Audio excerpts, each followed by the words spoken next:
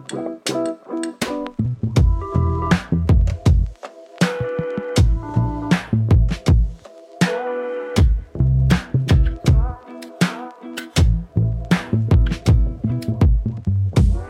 everyone, and welcome to another episode of Guidelines. This is episode number 26, and hope you're enjoying this process and taking a lot from the different episodes that we've put out there and the conversations more recently that we're going through.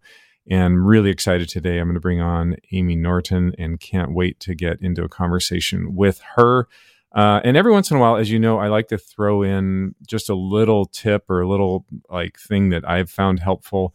And one of the things that came to mind is hopefully all of you, like if you do a core group or coaching session or something like that, you will take notes. If you're not, I don't know how you keep track of what you do, because I can't tell you the number of times I've gotten ready to go into a presentation or a group or something like that. And it's like, oh my gosh, I completely forgot what we did last time. And I'm so glad that I put down detailed notes.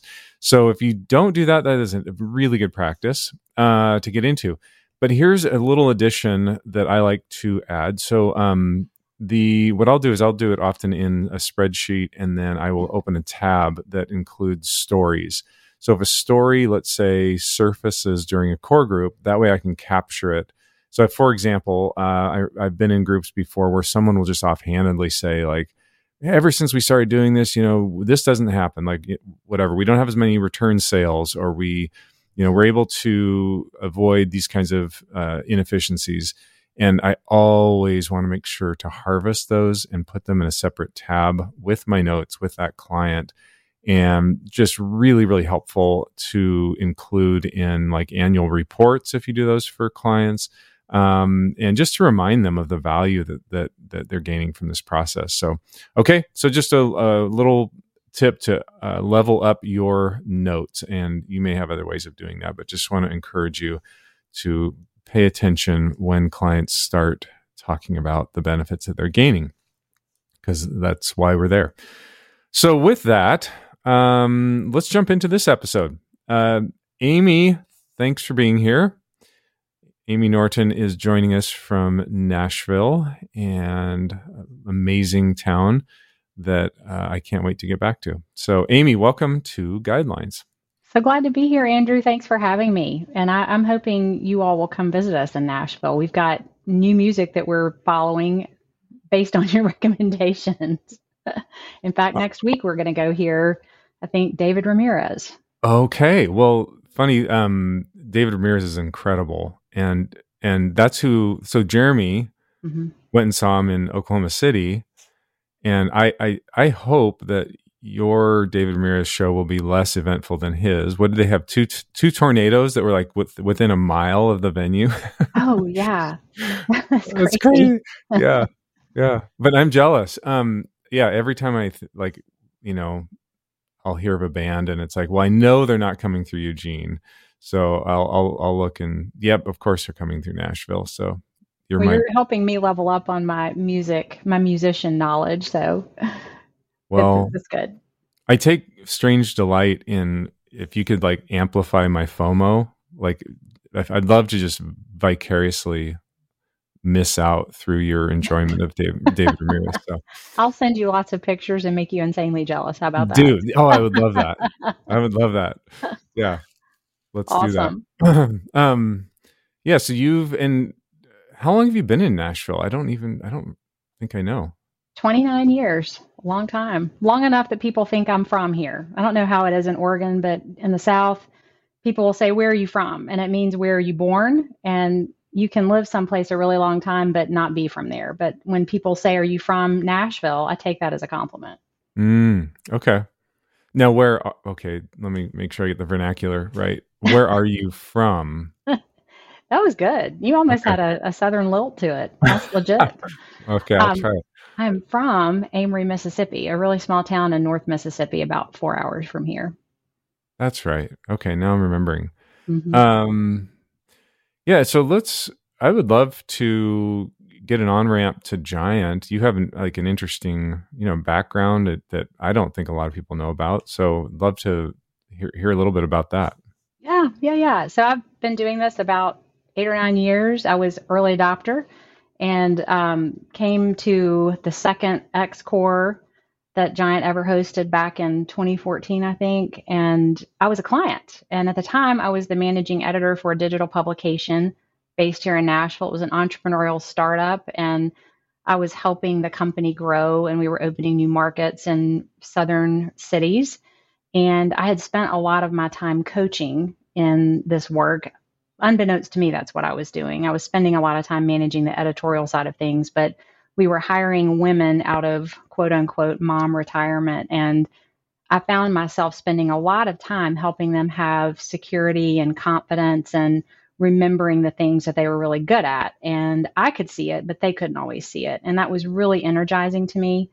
And a friend invited me to go to Atlanta to experience X Core. They had known Steve for a long time, and Steve had called our friend here and said, I've partnered up with this guy named Jeremy, and we've started this leader development company. You need to bring the leaders. It was the head priest at our church, actually. We had a relationship with Steve in his old life, and he said, you need to come. So we loaded up a car full of people and headed off to Atlanta. And I sat through the first session and had this, I can only call it a download of seeing my future with desire to do what I was doing with the writers I was supporting. And I just went up to Steve and Jeremy and said, put me in. I don't know how to do what you're doing, but this is something I've got to be a part of. So that was the beginning. Pretty risky. Yes. Like, given what you know about me, right? Yeah. What do you attribute that to? I think I'm an anomaly. I'm a nurture guardian, for those of you who don't know, and pioneer, creative pioneer. Those are my bottom two voices. So that sounds maybe incongruent that I would dive into entrepreneurial opportunity, but I have always been, probably overachievement is having too high standards is probably part of what's underneath all that. When I see problems, I want to find solution. And when I see people hurting, I want to help them unlock and get beyond that. And this felt like a way to do something that was fundamentally energizing about my old job. I also have been married to an entrepreneur and have had several experiences where I had my own writing business. So I think it's an odd thing to have a nurture guardian really want to jump into something that's early adoption, but that's the only thing I can account for it. Nurture. It's nurture, not nature. That's what I was wondering, where it came from. Like, where was the contagion? How did it enter? And you would attribute it in part to your husband. Yeah, and if I think about it, Andrew, my whole entire life, I have found myself in situations where I was on the leading edge of something and didn't have a framework or a script, but I just had to figure it out. So I can think about family dynamics in that regard. I can think about what school was for me, and almost every job I've ever had, I've been put in my discomfort zone and had to sort something out. So it's just been a theme that has repeated, and I've realized it's actually an energizing thing for me as opposed to a draining thing. Yeah, and it's interesting. I mean, you add up your top two voices and you have like 73% of the population can relate to you. Mm-hmm. So what a great example to take from, in terms of your own story and that ability to work on those outer edges, even though it does feel risky or innovative, or so yeah, that's great. I'm struck by something you said about noticing that you were doing coaching and consulting all along, but didn't know it. It sounds like something about maybe the X Core process highlighted some unconscious competence that became conscious. Is that right? I think so. The thing that it highlighted early was that I'm a necessary piece of the puzzle, not an optional piece. I think that I was in an environment where I did not feel valued, what I brought, the contribution. my secret sauce, that it didn't feel particularly welcome and valued, the nurturing guardian voice in me. So when I landed in the best fit or voices session or gears or whatever that first one was, I just remember having this sense that I belong, and there's stuff about me that is fundamentally necessary, not a nice extra. And that was very galvanizing for me. And I wanted to build on that. And I saw other people wired like me who also struggled with this. Do I matter? Is what I bring necessary or helpful? And I think it was just the combination of all those things that was a great motivator for me. Yeah. And actually, as you're talking about that, let's be clear what happened there. The people around you didn't value you, but what I'm hearing is you valued you in a way. Is that right? I don't think I valued me either. It's the influence model is, or not influence model, the 5 circles of influence is really true. The center circle, I did not value myself. I think I dominated myself. So the process of learning our foundational tools, Sport Challenge Matrix, was revelatory to me. And I wanted to be somebody who empowered others, but it really didn't happen until I freed myself from, the tyranny of not good enough. Yeah, that's interesting. And yet what I'm hearing is you saw value in what you brought to other people. Yeah. Something motivated you to go up to Steve and Jeremy and say, I'm in. Mm-hmm. Because if you were self-deprecating or like, I don't really have anything to offer, I'm not really like, it wasn't just, part of it was maybe an act of desperation. You saw something in them and what life could look like doing this kind of work. Mm-hmm. But I guess what I'm after is I'm reading between the lines that you sense like I've got some chops here somewhere. I may not value them as much as I should, and other people clearly don't. But or maybe you didn't see anything in yourself in terms of what you could bring. I think it was unarticulated. I think it was definitely unconscious or in the subconscious. I have always been somebody people would trust with important information from the time I was a small child. And the women that I was helping gain confidence in their new role in our publication world, they would call me at odd times to say, can I run something by you? Or I was thinking about what you told me the other day and I gave it a try. So there definitely was some feedback to support what was a deep feeling that I had something to offer there. So I think you're right. Yeah, I think you have this ability to create gravity like in a really powerful way. And I think meaning people roll downhill to you. It's like, you know what I mean? Like you create this gravity of safety and trust that it's sort of irrefutable and irresistible. So I can see that and what you bring to the people around you. I'm thinking about conversations you and I have had and others, and I think one thing that nurturers are sometimes is disarming when it comes to challenge. There have been some moments when you've commented on questions that I've asked that have challenged you to think in a different way. So that's been an important revelation for me too, to realize, because I think people who are on the relationship side of the 5 voices dynamics may question how they bring challenge. And going through this whole journey of learning about myself, I realized I have been bringing challenge. And sometimes I definitely was hinting at it, but it's helped me leverage something that's always been an instinct to ask really good questions, because sometimes those really are challenging. Absolutely. I can't even picture you because I've only known you in GiANT, but I can't picture you outside the pocket, because when I see you in the pocket, you bring so much support and challenge in a way that really does call people to a level of honesty that they may not have had otherwise. Well, thank you. Definitely something I've had to practice. Well, I mean, part of I think obviously this is your story and it's your unique story, but what I'm hearing is something that a lot of people can recognize is like, whatever you could have spent your life in tech or somewhere else, different industry, but it's like, what's that thing you cannot stop doing in relation to other people? Mm-hmm. And that's super important to pay attention to. I think in some ways I'm coming full circle. I keep having flashbacks to this organization that I directed like 20 years ago. And in a way, I'm coming back into that. And I'm like, that's actually some unconscious competence that I'm super excited to tap back into. Mm-hmm. And I think, I just want to say to everybody, to be on the lookout for what you bring to the world, because it is going to come out. It is going to show up, and you can't not do it. That's that unconscious competence. Then it's just a matter of figuring out how do you bring that to GiANT on behalf of other people.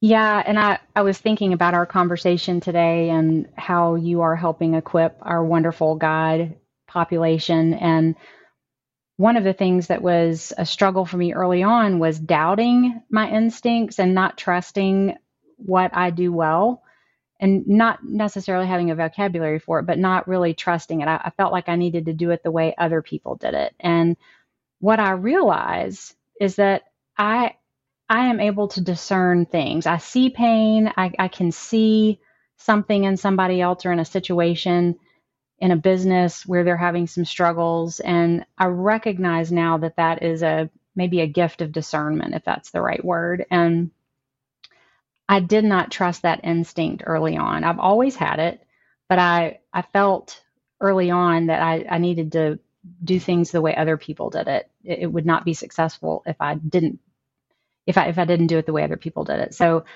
I think it's really important to trust those instincts, because your gut never betrays you. If you are coming from this is who I really am fundamentally, your gut is never going to betray you, I don't think. Okay, let's enter into a tension here, because on the one hand, there's wisdom in imitating before you innovate. Mm-hmm. And I've talked about how that was my first year. That was my mantra. Just imitate, don't innovate. I would just put myself in shackles, almost like, do not try to improvise as much as I wanted to. Mm-hmm. But then what you're saying could sound in direct conflict to that, which is trusting that instinct, trusting and letting that instinct lead you in a more authentic way. Do you see the tension? How did you navigate that process from imitation to like 100% Amy? Well, I think you have to consider who you are fundamentally and who I am fundamentally. You're results focused, creative pioneer, pioneer creative. So you're naturally going to go to that, let me make it better the way I understand it. And disciplining your tendency to innovate was your path that you needed to follow. I definitely am a rule follower. I'm going to imitate what I'm being shown and taught to a fault. So there have been moments where I had a gut instinct and didn't pay attention to it, and it bit me. Okay, so what did you do? Like, how did you navigate that? How did you get through that? I remember years ago, I do a lot of work with the Air Force, and I was in early stages of building some relational capital, and I didn't feel like I by myself could have the conversation. And I took Mike Opedal with me, who I adore. And we had, I can't remember if it was in person or Zoom, but we had an important conversation with some leaders to try to take an idea from concept to let's put something together. And in the meeting, there was, somebody's going to sort of lead the conversation. And there was a moment where I could have picked up the thread, or he could have. And I had a feeling that I needed to, and I didn't. And he drove the conversation. It was great. There was nothing wrong with the conversation, but I was the one that had the primary relationship with those people. And I was the one who should have kept the conversation going the way my instinct told me. And we ended up getting to do work down the road, but me not paying attention to an instinct delayed the process. It took longer to close some gaps, having somebody else who didn't have relational capital leading the conversation. I don't know if that makes sense. Yeah. Do you have a sense of like what inhibition cropped up there? Oh, total. I don't know enough to take this conversation to the next place. It was total not trusting myself, doubt, all that self-preservation stuff. Yeah, which I think that's so good that you're sharing it because when it happens, to me, I think, oh, I must be the only one that experiences this. And I think for everyone listening in, to recognize that that is so normal to experience that kind of underselling of yourself. What like if you could go back, what would you have done? What would you do differently in that situation? I would have spoken up first and kept the conversation going where I thought it needed to go in my mind. There was not a right or wrong, but it was just a delay of game, basically, delay of play. And I would have jumped in and not hesitated to say what I thought the natural next thing to say was. Hmm. So you actually had a sense of where it should go and what Mhm. you should say. Okay. Yes. Yes. And actually, Mike and I debriefed after, and he agreed with me. He said, I agree that would have been the right thing to do. And what are you taking from this? And I said, don't doubt myself. I need to, if I've got that instinct, then I need to jump in. And that's so foundational to tendency too. The nurture, quieter voice is going to hesitate. Is this the right time? It's definitely putting that wall down and trusting yourself to have the lead in the conversation. Okay. Yeah, that's a good example. Think back. I mean, let's keep going with that because as we have this audience out there that's listening in, and they're in the same place you were when you were in that room with Mike Opedal and facilitating that meeting. Like, what else would you coach yourself if you could go back into that room? What would you say to yourself in terms of your own growth as a giant? I remember feeling a lot of worry that I was going to run out of material. Not in that particular meeting, but let's say when you're at the lick log delivering what you've sold, showing up and having your workshop or whatever it is. And I would over prepare, over plan, have way more tools, have way more exercises, way more everything than you could possibly do in a reasonable amount of time. And instead of slow walking through the concept, I would try to make sure I covered everything I had planned and short circuit people's opportunity to engage and think deeply. I think silence was scary to me. I never wanted to run out of the next thing to say. And if I could go back to those early days, I would say, Amy, trust the power. We say all the time, let the tools do the heavy lifting. Let a few tools do the heavy lifting and trust the power of what those principles are. It's that was, I think, something that I would definitely want to do differently. Oh man, there's so much we could talk about there. Like, I Have you kind of ever felt that? Like the rushing, I've got to tell you all 10 tools really fast so you can be wowed by their power, but don't ask me to unpack it at a deep level because then you'll see that I'm a fraud. That's really what was behind it, was that fear. Oh, wow. So if you have the 15-second playback on your podcast player, hit it right now and listen to what Amy just said, like several times in a row.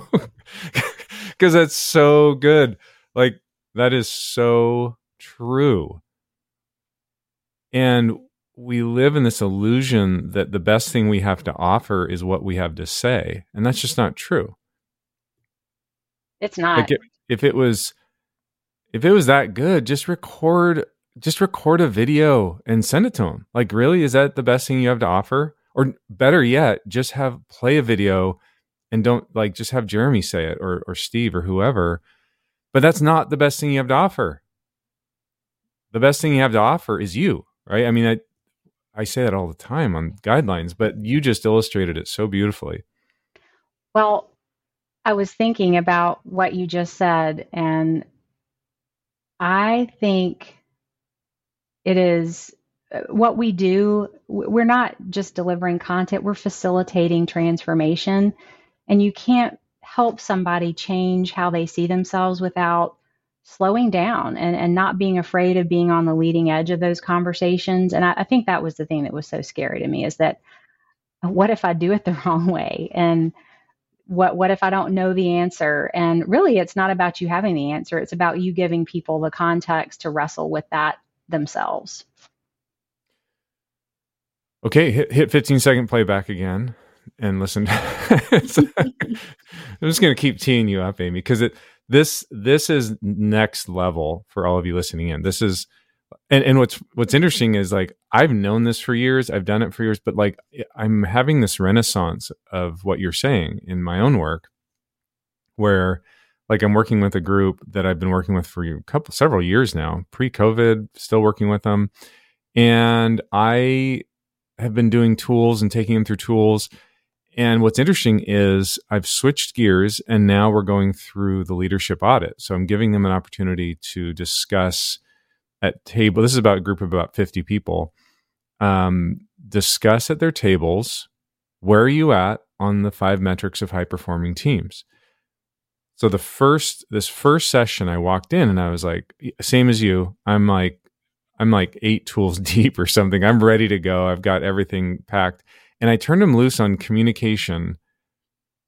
And it was like a feeding frenzy had taken over, because it was no longer me up there yammering and going through tools.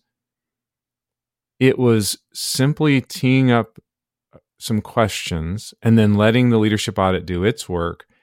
I literally couldn't get them to stop talking. Like, it was 70 minutes of feeding frenzy. And that was such a great reminder for me to go, Andrew, it's not what you say, it's who you are. Mm-hmm.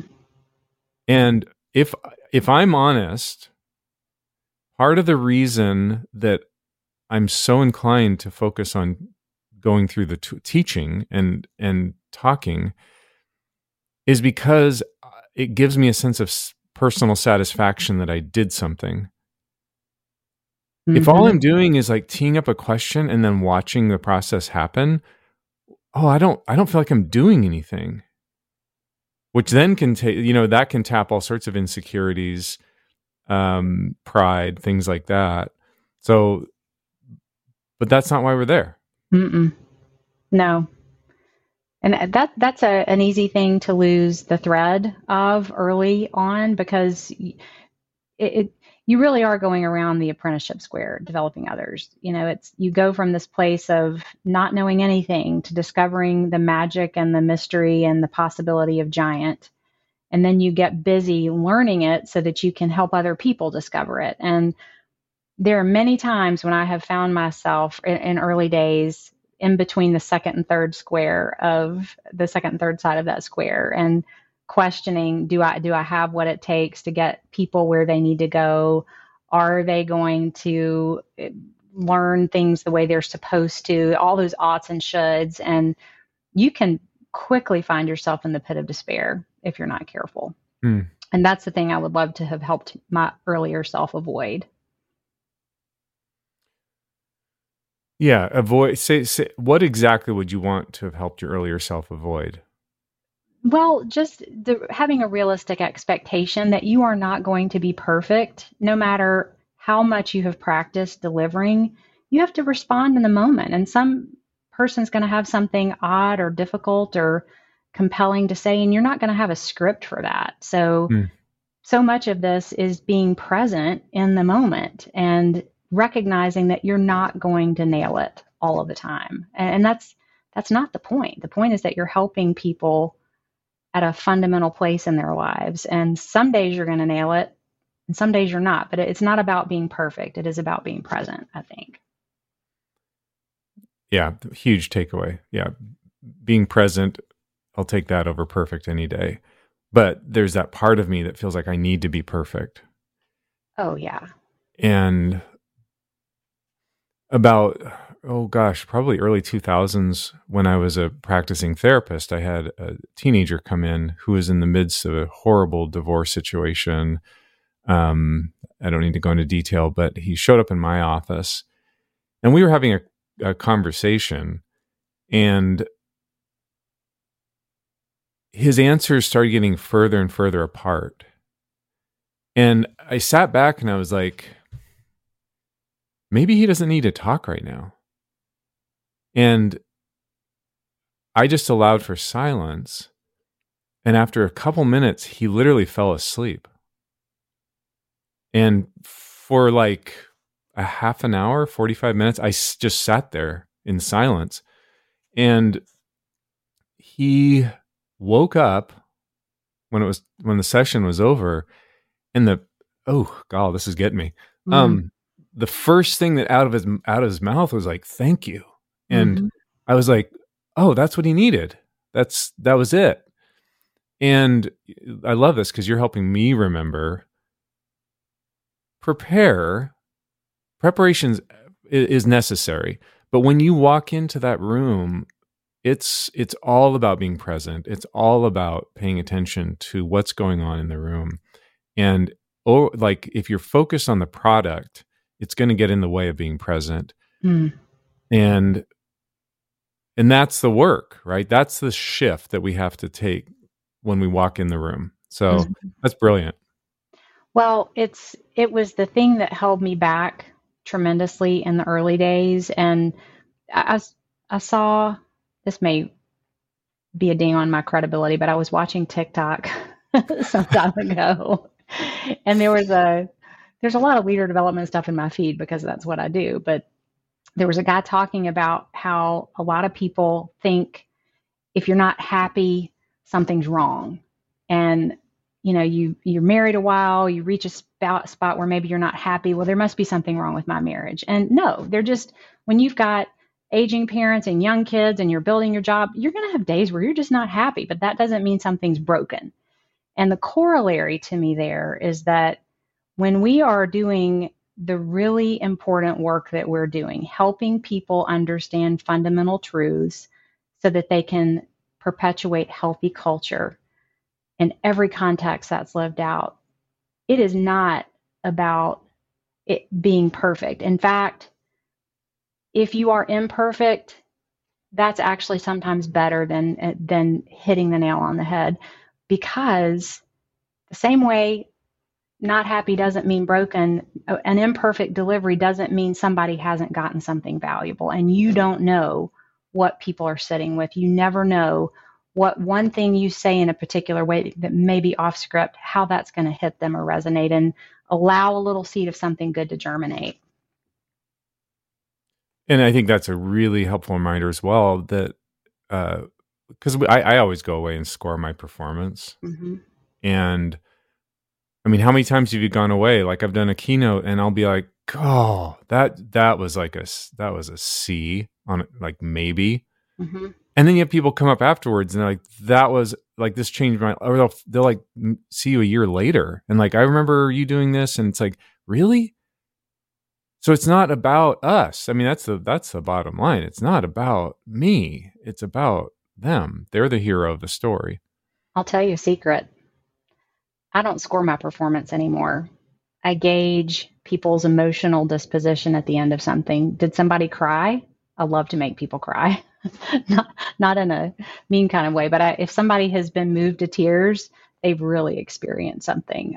If people stick around on the breaks because they've got something they want to ask you that they're dying to talk to you about and they need a minute, or after the session is over, they're emailing you after to ask more questions, that's my gauge if I did the right thing or not. and here again, our difference in voice order shows itself. Oh gosh, I so want to be like you, Amy. It's like right back at you. I want people to feel that way after I speak, but I don't know if it's in the cards. Because I seriously, like, I've co-presented with like nurturers, and it's like afterwards I'm like, gosh, why can't I harness that magnetism of people, just like I said, people just thank you. Being drawn to your safety. But that's also part of this, is seeing what you admire in somebody else and figuring out how to internalize some of that. I love listening to you. We were in a meeting yesterday, and it was masterful the way you led our conversation. Everything from the way you prepared us to the way you kept us moving through the mechanics of what we were talking about. And you just do it in a very easy, affable, relevant kind of way. And it feels clean, and it feels, I always walk away from things that you've been responsible for thinking how much I appreciate your clear communication and the way you see the big picture and laser focus us back on that. And so there are things that, isn't it great that we get to do that Oh, yeah. with each other? No, it is. It's, I mean, just the contrast is yeah, I learned so much from the different people like you. It's just like, and that's why it's like, I think it's honestly, it's probably the competitive part of me that's like, oh, I need to be more like Amy. I know I can do it. And it's like, come on, man, who are you fooling? It's like, oh, so no, that's a ton of good takeaways. Well, Amy, I'm also aware that you and I could probably just keep going for another hour or two. There's so much we can talk about, but I want to be sensitive to your time and but just thank you so much for all your contributions and your insights. Well, thank you for asking all these questions. It's really good to reflect on why you are where you are. And these questions are for our guide audience, but it actually is energizing and helpful for me to think about why I am where I am and where am I going. And I think we never graduate from the School of Self-Awareness, and we never graduate from the opportunity to continue learning. So this is really helpful to me to be thinking about these things too. Yeah, and that's a great point. Everyone's in the same boat, right? And we're all in this together. So that's a great reminder. Yeah. Well, thanks, Amy. Appreciate it. Thanks for having me.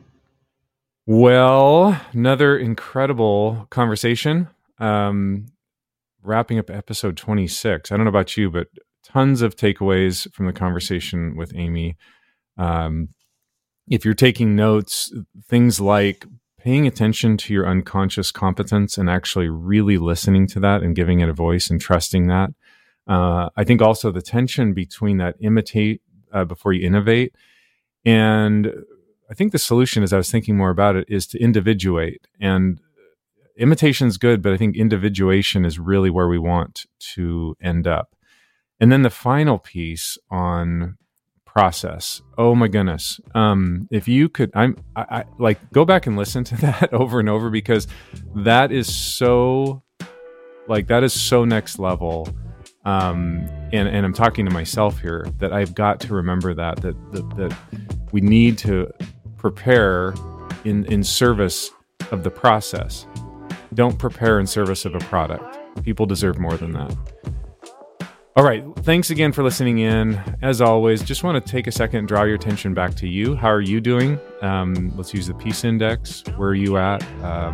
On the Peace Index, what are you doing to work with yourself on that? Just asking the question makes me reflect a little bit about some things I need to do for the rest of the week, just to be caring for myself so that I can give, knowing that I cannot give what I don't possess. So again, thanks for listening in. Until next time, take care, everyone.